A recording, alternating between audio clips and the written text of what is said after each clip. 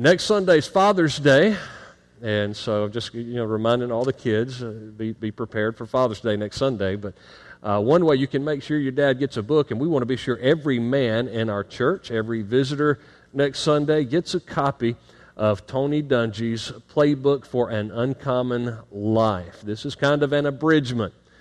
Now, the word abridgment should get the attention of most men, right? Because they don't like to read the whole book. The best stuff from his book, Uncommon Life, has been compiled in this book, A Playbook for an Uncommon Life. And Tony Dungy has done a lot for fatherhood. He introduced the program All Pro Dad to try to work through athletics to get more fathers involved in the lives of their kids. And when he got ready to introduce All Pro Dad to the college and university programs, he used University of Georgia and Coach Mark Richt to introduce that All Pro Dad into our colleges and universities. And so we know that that's needed. That'll be my third hot potato that I'm dealing with next Sunday. Biblical manhood. What does it mean to be a dad, to be a father in a world where we see such a radical feminization even of manhood? We'll look at that hot potato on next Sunday and challenge men to be the fathers, to be the husbands, to be the spiritual leaders God called them to be. Last week we looked at sexual sin and marriage and the sacredness of marriage. That was kind of the first hot potato that we dealt with this summer. And today, to kind of carry us from the first to the third potato, the second hot potato is really a lot of hot potatoes. We're going to look at the title of the message this morning being, Is That? And you're thinking, what is that? What do you mean by that? Is that really wrong for me? And what I'll be looking at is several harmful habits, gray areas, and how those various choices can affect our witness as a Christian. So if you'll find your place in 1 Corinthians chapter 8. 1 Corinthians chapter 8, let's stand together as we open God's Word. And we'll look at the whole chapter. It's only 13 verses. And the question of, is that, whatever that is for you this morning, if I don't touch on the sin that most easily entangles you, then I apologize this morning. Maybe the Holy Spirit will show you what that is. But I'm going to try to be sure that we hit pretty much everybody this morning, including and especially even myself, as we look at this passage and what the Holy Spirit is speaking to us through His Word. It says, now concerning things offered to idols, we know that we all have knowledge. Knowledge puffs up, but love edifies. If anyone thinks that he knows anything, he knows nothing, and as yet he ought to know. But if anyone loves God, this one is known by him. Therefore, concerning the eating of things offered to idols, we know that an idol is nothing in the world, and that there is no other God but one. For even if there are so-called gods, little g there in your Bible, whether in heaven or on earth, as there are many gods and many lords, yet for us there is one God, capital G, the Father, of whom are all things, and we for Him, and one Lord, Jesus Christ. Through Him are all things, and through Him we live. Now, just a side note on verse 6, we'll come back. Another hot potato will be on the exclusivity of Christ and all these other religions. And Paul is saying, we know there's only one God, one mediator between God and man, and that's Jesus. However, verse 7 there, is not in everyone that knowledge, for some, with the consciousness of the idol until now, eat it as a thing offered to an idol, and their conscience being weakened is defiled. But food does not commend us to God. For neither if we eat are we the better, nor if we do not eat are we the worse. This is not speaking here of the physical well-being, but the spiritual implications of eating meat sacrificed to idols. But beware lest somehow this liberty of yours become a stumbling block to those who are weak. For if anyone sees you who have knowledge eating in an idol's temple, will not the conscience of him who is weak be emboldened to eat those things offered to idols? And because of your knowledge shall the weak brother perish for whom Christ died. But when you thus sin against the brethren and wound their weak conscience, you sin against Christ. Therefore, food makes my brother stumble. I will never again eat meat. Let me remind you again of the context. He's talking about meat sacrificed to idols. He would not do that if it would cause a brother to stumble and fall into idolatry. He says, lest I make my brother stumble. Father, we thank you for this word, and it seems a little bit difficult in our day and age to understand because we don't grapple with the meat sacrificed to idols. But Lord, we certainly face a lot of other areas, sins and habits, and some perhaps even gray areas. And we need to know how to respond to that. We need to know how to respond in love, but according to truth and with wisdom. And we pray that you would give us that through your word and by your Spirit this morning. We pray this in Jesus' name. Amen. And you can be seated. I remember having a conversation one time and bringing out an old familiar phrase of mine, and that is this: wherever there are two Baptists, there are three opinions. And this fellow went on to point out to me that, well, yeah, but anywhere there are four Episcopalians, there's always a fifth. Well, it took me just a while to grasp that, but some of you know what a fifth is, and so you're already on top of that one. And we were talking about how most Baptists tend to be teetotalers, total abstinence from alcohol. Indeed, in some churches you can walk in and if you take the Lord's Supper together and you drink, it's not the same Welch's grape juice that we're drinking here, and you can tell that right away. I remember being with a college team in Israel when we all partook of the Lord's Supper together, and we turned up what we thought were communion cups. We later thought they were shot glasses because we thought, wow, that's not like the grape juice I had back at the Baptist church I grew up at. And so we talk about things like drinking and smoking and chewing, and we used to say as even a youth group, it was a great testimony to say I don't drink, smoke, or chew, or go with girls who do. And so that's probably a good testimony to still stick by. So why are we choosing a passage this morning that deals with the subject of meat sacrifice to idols? Well, the Corinthians that had not come to the Lord were polytheists. They believed in many gods, but they were also believers in many evil spirits. And there was an understanding, and it was a perverted understanding nonetheless, but that if they sacrificed a certain portion of meat to the idols or to the evil spirits, they would flee from the rest of the meat of the animal.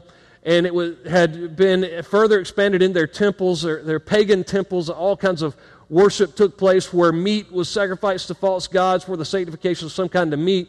And so you could go into those temples and basically get cheap meat, either buy it and take it with you or eat it there at the temple.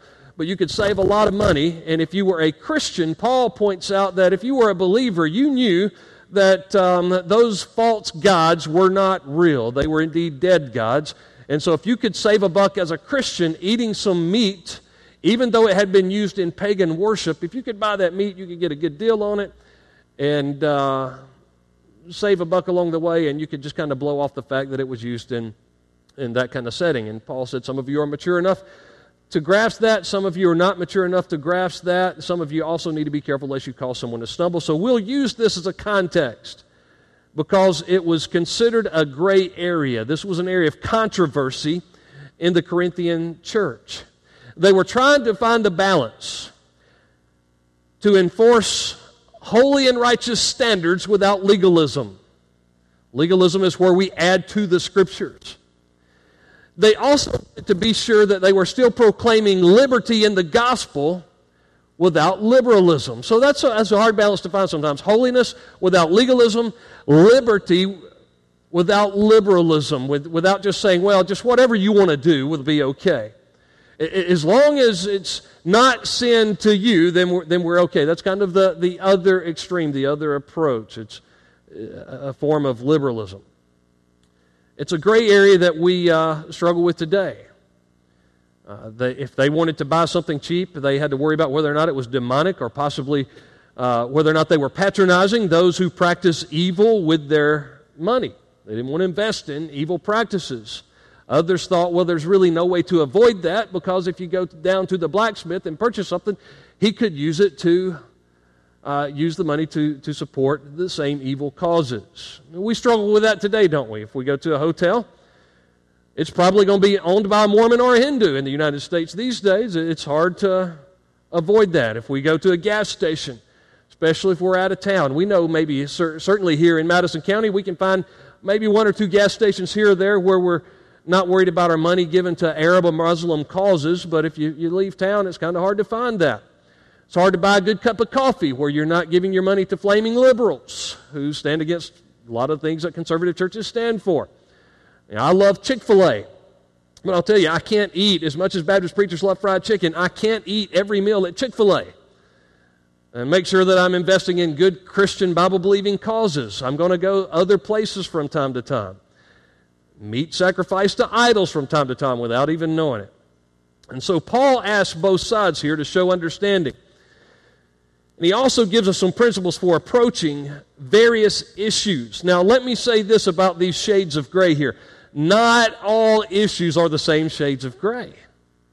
The Bible more directly confronts some of these areas and more indirectly confronts others. And we need wisdom and we need grace as we confront these in our own lives and the lives of those that we love. Not all Christians are in the same place spiritually. That's one of the difficulties of preaching from Sunday to Sunday, is really just leaving it up to the Holy Spirit to take the truth of God's Word, to preach it unapologetically, say this is God's Word, but let the Holy Spirit meet you where you are in your process of spiritual growth. And as Christians, to let one another enjoy the freedom of spiritual growth, but yet at the same time make sure that it's taking place. So I want to give you three considerations that will walk us through, I believe, whatever that habit may be, whatever that sin may be, whatever that gray area may be in your life. I believe these principles this morning, these three considerations will help give us the understanding that we need to be proactive and not reactive in this process. And the first one is I want us to consider the priority of establishing a love relationship with God and His church. Paul is telling the church at Corinth, before you get all sidetracked by these other areas, let's establish the fact that there is a priority of a love relationship with God and His church. And so in verse 1, he gives them a warning. He says, now concerning these things offered to idols, we know that we all have knowledge. And then it's this warning to be careful because knowledge puffs up. If you have knowledge of something, you can walk around arrogantly. He later would confront them on how they were abusing spiritual gifts in 1 Corinthians chapter 12, 1 Corinthians chapter 14, because those who had discovered their spiritual gifts and were employing their spiritual gifts were kind of strutting their stuff in the church and saying, man, I must be Spirit-filled. I've got something you don't have because you haven't learned to employ your spiritual gift in the same way. 1 Corinthians 12 and 1 Corinthians 14 surround 1 Corinthians chapter 13. 1 Corinthians chapter 13 is all about what? Love. It's the love chapter of the Bible. And he says, there's something, he even introduces 13 by saying, I'm going to show you something better than all these gifts, and that is love. That we might be guided by a love relationship with God and a love for one another. Knowledge is going to make you proud, but love, he says in verse 1, edifies. The word edify means to build up. And that's what we want to ask when we face these issues. Are we building up ourselves? Are we building up the body of Christ, making us stronger for God's glory? Love meets people where they are and builds them up. And that was the spirit in which Paul wanted them to receive an understanding of this whole meat sacrifice to idols issue. So verse 2, he says, and if anyone, that includes those who tolerate certain behaviors and others who might condemn those same behaviors. If anyone thinks that he knows anything, he knows nothing yet as he ought to know. Just the fact that they were not expressing some humility at addressing the subject revealed that they really weren't as spiritually minded as they thought they were. And then in verse 3, but if anyone loves God, this one is known by Him. Love was not just a picture of where we were with God, but where God was with us. That God knows us, He is working in our lives, that He's changing us. Indeed, 1 John chapter 4 and verse 8, and 1 John was written to help us understand whether or not we were truly in the faith, truly saved or not. In 1 John 4:8, he says, he who does not love does not know God, because God is Himself love. So if we say that we're a believer and we're growing in grace, and that maybe with a little pride we approach these subject matters and say, boy, I'm glad I'm not like so-and-so. I'm glad I'm better off than somebody else. and we're not showing love in the process, he says, you're struggling just as much as they are. Because if you have a real walk with God, you'll love people, and that'll set the temperament in which you approach this subject. It's not one of spiritual pride or arrogance. Spiritual pride can destroy a church. Look what Paul told Timothy. Just listen to this in 1 Timothy chapter 4. He says, now the Spirit expressly says that in latter times some will depart from the faith, giving heed to deceiving spirits and doctrines of demons, speaking lies and hypocrisy, having their own conscience seared with a hot iron, forbidding to marry and commanding to abstain from foods which God created to be received with thanksgiving by those who believe and know the truth. For every creature of God is good. And all the hunters said, Amen. And nothing is to be refused if it is received with thanksgiving, for it is sanctified by the word of God and prayer. That's why we pray before a meal. There's a sanctifying and a giving of thanks and a setting. In verse 6, in 1 Timothy chapter 4, he says, if you the brethren in these things, you will be a good minister of Jesus Christ, nourished in the words of faith and of good doctrine which you have carefully followed. But reject profane and old wives' fables. Exercise yourselves toward godliness.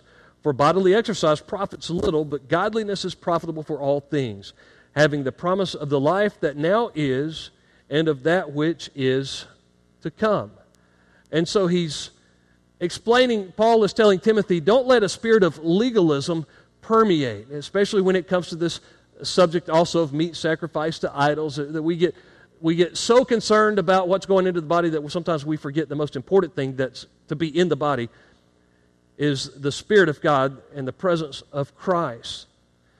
Paul told the elders at the church in Acts, at the church at Ephesus in Acts, to take heed to themselves. And we're going to talk about the importance of taking heed to our bodies in just a moment. But we need to realize that God transforms us from the inside out, not the outside in. Romans 12, 1 and 2 is a familiar passage. He says, I urge you, therefore, by the mercy of God, to present your bodies as a living sacrifice, holy and acceptable to God. So we're to take care of our bodies, presenting it as a holy and acceptable sacrifice to God. He says, which is your reasonable act or spiritual act of worship. And then he says, don't be conformed to this world, but be ye, what? Transformed by the renewing of your mind. And that is a reminder to all of us that God wants to change us, transform us. As believers, we're to be in a process of transformation, and that happens from the inside out, not the outside in. There are some people who won't come to church today because they say there's a certain habit, there's a certain sin, there's something that I need to get out of my life, and when I get that out of my life, then I'll come to a place of worship.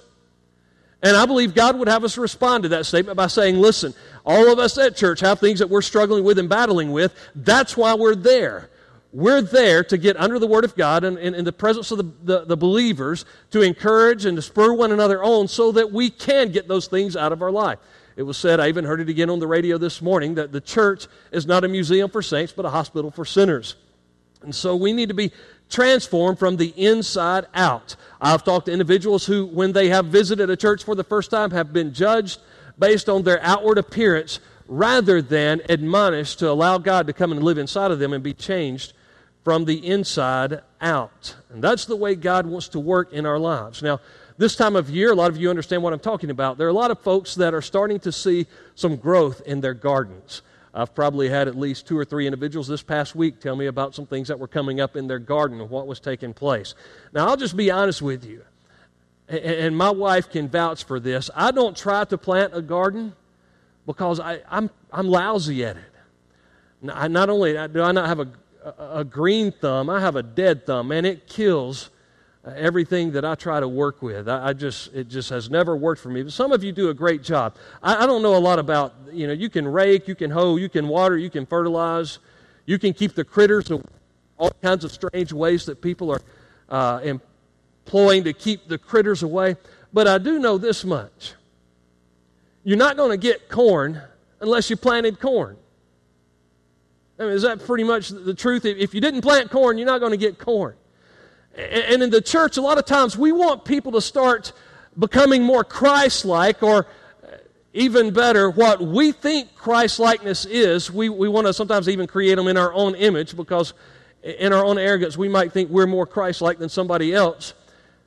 But if they don't have Jesus living on the inside of them, the outward activities are never going to change. And so what's more important, that we deal with all the outward things or that the inward is there? And that's what we want to deal with first and foremost. That's why we want anybody and everybody who possibly can to be under the sound of the preaching and teaching of God's Word so that God can begin to change their hearts and change them from the inside out. The key is making sure that they have Jesus on the inside. And the key is for me and you to make sure we have Jesus living on the inside of us so that we will lead them with love and grace in that process. Make sure His Spirit is guiding us in this process. We often worry about outward appearances. I remember when a young man walked into a worship service, and I was so glad that he was at church back when we were worshiping up here in the old sanctuary. I was so glad he was at church that day. But he just happened to have on his Budweiser jacket. And he was evidently a big Dale Jr. fan. And I know that a lot of eyes turned that way, and they say, man, I can't believe he wore his Budweiser jacket to church. When we should have been saying, man, I'm excited that he is in church today. Or some might say, I can't believe that he spiked his hair and combed it that way, when we should say, that really doesn't matter. I'm glad that he's in a place of worship today. Sometimes we worry about tattoos and piercings and everything on the outward when God is concerned about the inward appearance. The principle behind the precept, Leviticus chapter 19, verse 28, where He says that we're not to mark ourselves and pierce ourselves. Well, a lot of you ladies have violated that. You have your ears pierced some 2 or 3 times. Maybe a few of you guys do, I don't know. But that's one that's kind of violated all the time, right? Well, we need to look at the principle behind the precept. When that was given as the law to the Israelites in Leviticus, and when it was repeated in Deuteronomy, why was it saying what it was saying? See, as parents, we don't like to answer those questions. When we say there's a certain behavior that's expected, and the kid says, well, I need an explanation. Why do I need to behave that way? We usually say, because I'm going to knock you in the middle of next week if you don't obey me. But as kids get older, if we don't give them the why to the whats, then they will rebel. And so when it comes to this subject, like even in Leviticus, when it deals with piercings and tattoos and all of that, if you read the principle behind the precept, if you understand the context, the cultural context, and as well as the situation of that day, you realize what he was saying was, when you go into this land, there are those who identify with pagan worship and idolatry, worship of the ancestors, worship of the dead, and they tattoo these images all over them to identify with the pagan gods, pagan deities, and even dead ancestors. And don't be confused for that religion. Don't be confused for that crowd. By the way, your piercings and your cuttings, and I know cutting means something totally different today, but in that day, your piercings and your cuttings were not to identify you with that crowd. And so I'm not going to get all upset and frustrated and angry if a college student comes to me and says, guess what, I had a cross tattooed on my shoulder. Because I know the principle behind the precept of Scripture was not to identify with pagan deities, pagan gods, pagan worship. Now, some of you are like, well, you just gave my kids permission to go get a tattoo, didn't you? I always remind them a couple of things. Tattoos are often a permanent decision from a temporary emotion, so be careful about that. Your favorite race car driver can change his number. Your girlfriend can break up with you. You can just find yourself 10 or 20 years down the road going, man, that was stupid, and I'm going to have to pay all this kind of money to get rid of that. But you know what? I'm going to be a lot more worried about what's going on the inside than I am the outside. If you want to look like you fell into a tackle box and everything stuck to your face, guys, I can give you other things to tell you to be careful about, and we're going to get to that with my third point this morning. But as believers, before we get too critical of all the outward things, let's ask if they've got Jesus living on the inside. When I was a youth pastor at Mount Gilead Baptist Church, we had a revival there in Pittsburgh, North Carolina, and one night we had a testimony from my friend from seminary. It just went by the name Charlie the Biker. And I'll tell you, I think Charlie scared that church half to death. But Charlie showed up wearing his leather and his patches and his jeans, and he had his long ponytail and all that. And Charlie was a radical for Jesus. But he didn't look like the rest of the folks at Mount Gilead Baptist Church in Pittsburgh, North Carolina, I guarantee you. But I'll tell you something, when one of world-famous bikers there in Raleigh, North Carolina. A guy that had led rallies from Myrtle Beach all the way to the West Coast. A world-famous biker dies.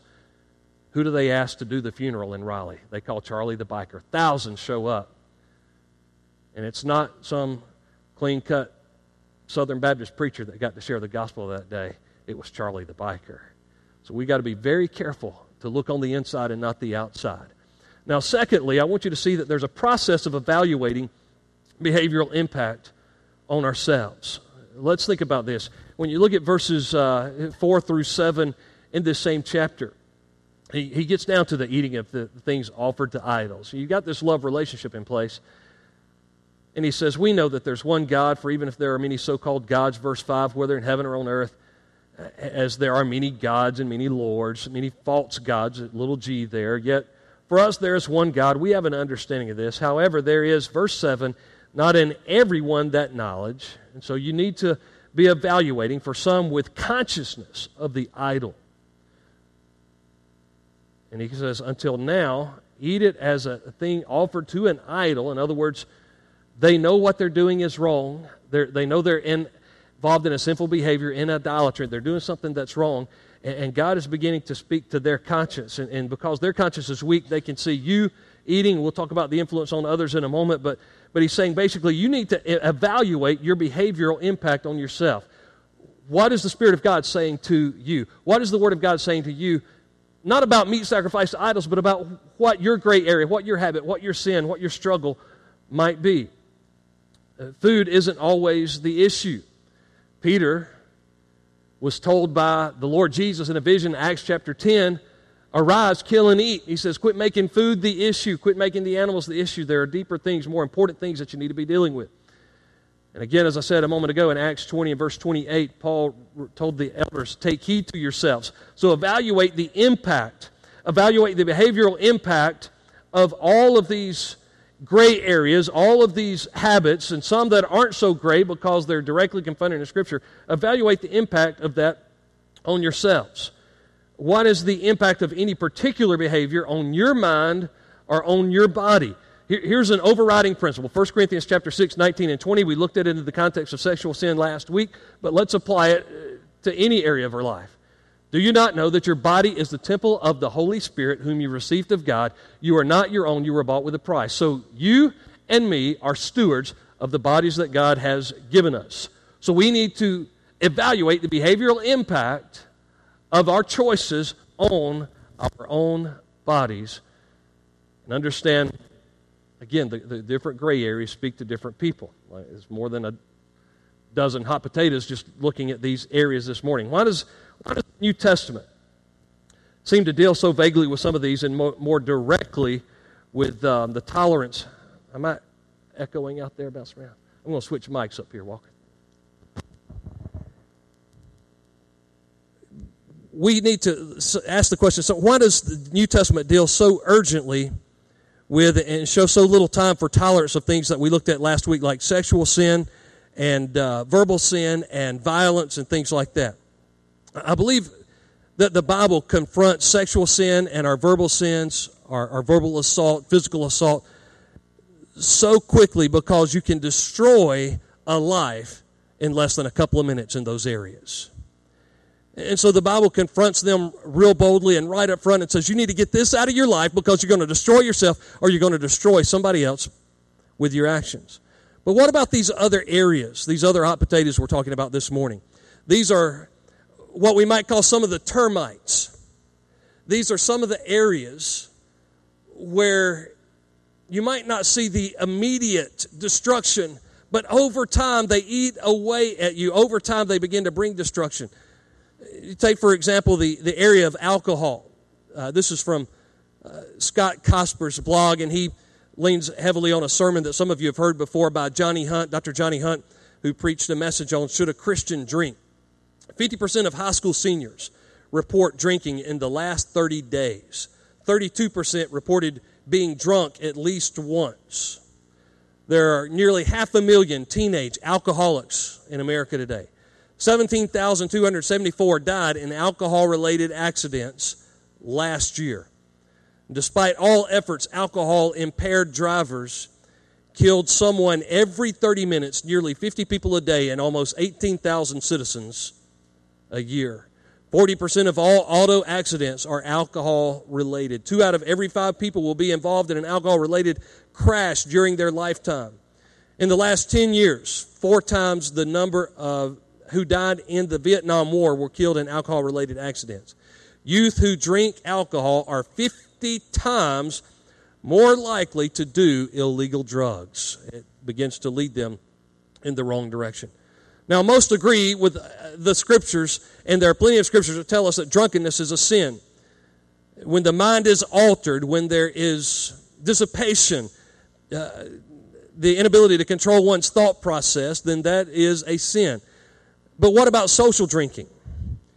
Some have said, well, just so you know when to say when. And Dr. Johnny Hunt said the problem with that one is after the first drink, most people's brake fluid starts leaking. Then we have to ask our questions, are we patronizing an industry that destroys lives? Do we understand that in Scripture, strong drink was for those, Proverbs 31 says, who are dying? Wine in the Bible is often 1 part fermented grape juice, 20 parts water, and the wine was in there to preserve the water because they didn't have the kinds of sanitary systems that we have in the day in which we live. And so while we can give you a direct warning from Scripture that you're not supposed to be drunk with wine, you're not supposed to have your mind altered, with the drinks that we have in the world today, almost all of them would alter your thinking after the first drink. Alter that process. And not only that, we'll get to the second part of this in a moment, it can cause someone else to stumble. Here's another one. Now, here's something that bothers me. In Proverbs 23 and verse 20, gluttony is placed right there with drunkenness. He says, be not among drunkards or gluttonous eaters of meat. And this is not talking about meat sacrificed to idols. And weight so much wasn't the issue in this day and time where everybody walked where they got. But it was the fact that people could just eat themselves stupid, literally. They could eat to where they didn't have control of their mind or body either. The point was eating yourself into a trance is just as bad as drinking yourself into one. So it's amazing how many pastors there are who will preach hard against drinking, but will do very little to discipline themselves and their dietary habits in their life. What about tobacco? Well, we all know smoking causes heart disease, lung cancer, nicotine addiction, a lot of things we know about tobacco that we didn't know many, many years ago. And so now we've come to a day and age where it's politically incorrect to smoke in public or, for the most part, even in private. And most of us would agree with that. But in good old Madison County, now listen, when I was in North Carolina, you could stand up and talk about habitual smoking or chewing or something like that. And boy, you were really touching on a hot potato because that's the tobacco capital of the world. Half of the people in the church raised it on the farm at some point in their life. What about dipping and chewing and things like that? And probably every kid needs to experience what I did when the guys a couple of houses down brought a can of Silver Creek. And everybody got to dip Silver, nastiest stuff I ever put in my mouth. And we got out and we were playing a game of field hockey. Now, field hockey for us was a basketball and baseball bats, which is kind of dangerous in and of itself. But that day it didn't last long because we were all puking our guts out. And probably every kid ought to experience that at one time or another. But what about this? Mouth disease, gum disease, throat cancer, the impact of the nicotine of smokeless tobacco on the heart, bone loss, ruining the teeth. We're to be good stewards of the body. So we need to evaluate those things in the process. And now what's becoming more and more popular, and even in this area, even though it's not legalized yet, recreational marijuana use. You realize marijuana has 70% more cancer-causing substances than tobacco? If that's not worse, the use of marijuana also alters the mind. We already said we're not supposed to be drunk to the point of dissipation where we don't dissipation, where we don't have control of our mind and our physical faculties, and marijuana alters the state of the mind. Marijuana becomes a gateway drug to other drugs that affect the mind. And for good old Madison County, Georgia, and we read about comments in the paper. If you read the paper online like I do and you read how others are commenting on what's being said in the paper, they don't even say Madison County anymore. They say Matheson County.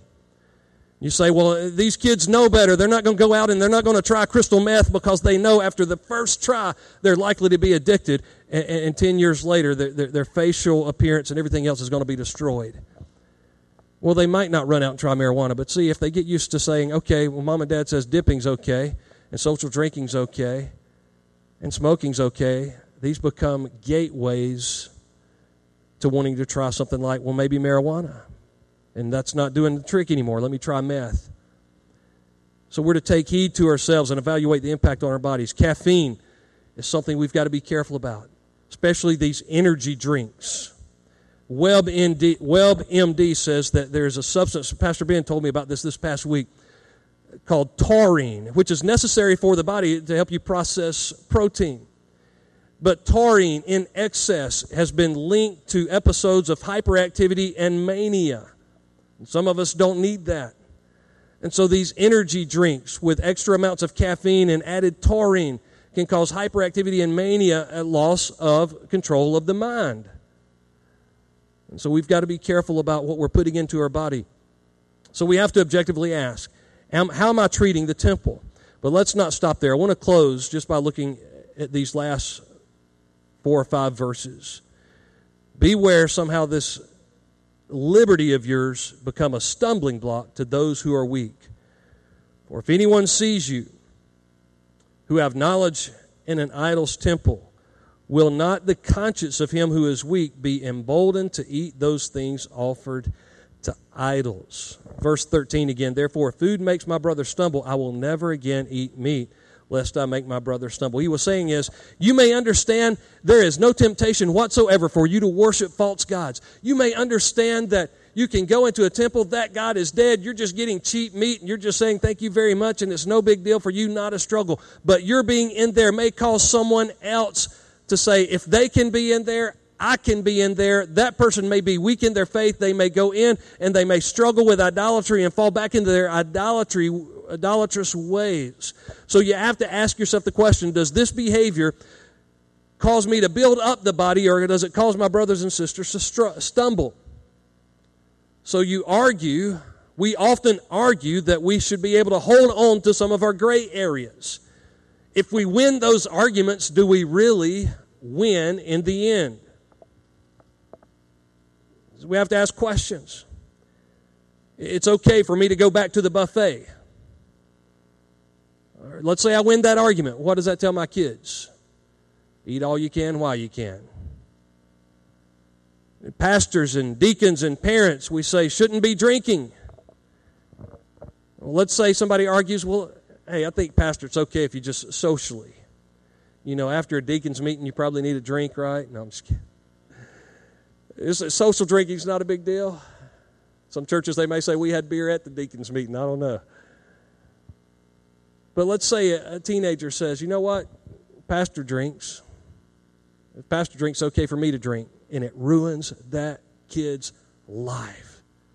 So we have high standards so that we don't cause somebody else to stumble. I try to tell parents all the time, what you tolerate in moderation, your children will tolerate in excess. And so with tobacco juice flowing from our lips, we tell the kids, don't do it. Certain tattoos and piercings. Again, we're not focused on the outward appearance, but it may cause somebody to stumble. We don't want to cause somebody to stumble. So in those settings, listen, again, I'm not one to preach against tattoos and piercings, but I will give you a warning that it may cost you a job when you go for a job interview. So be careful about certain things like that. Don't cause someone else to stumble and hurt yourself in the process. Females often argue in a feminist world in which we live today that I can wear whatever I want to wear whatever clothes I want to wear. Doesn't matter if they're too short or too tight. I should have the freedom to wear what I want to wear. But does it cause a young man to stumble? See, when you get dressed, do you think more about your rights or whether or not you will cause someone else to stumble? And for the girls who say, well, that's the boys' problem, I always want to remind them, boys are sin-fallen just like you are. And they battle with lust. And Dr. Adrian Rogers said, if any man says that he's not battling with lust on a daily basis, he's either God, Superman, or no man at all. And so, young ladies, you may feel like you have certain privileges and freedoms and rights, but ask yourself, would this cause somebody else to stumble? In all these gray areas, we must ask, number one, is loving God and others the priority as I approach this?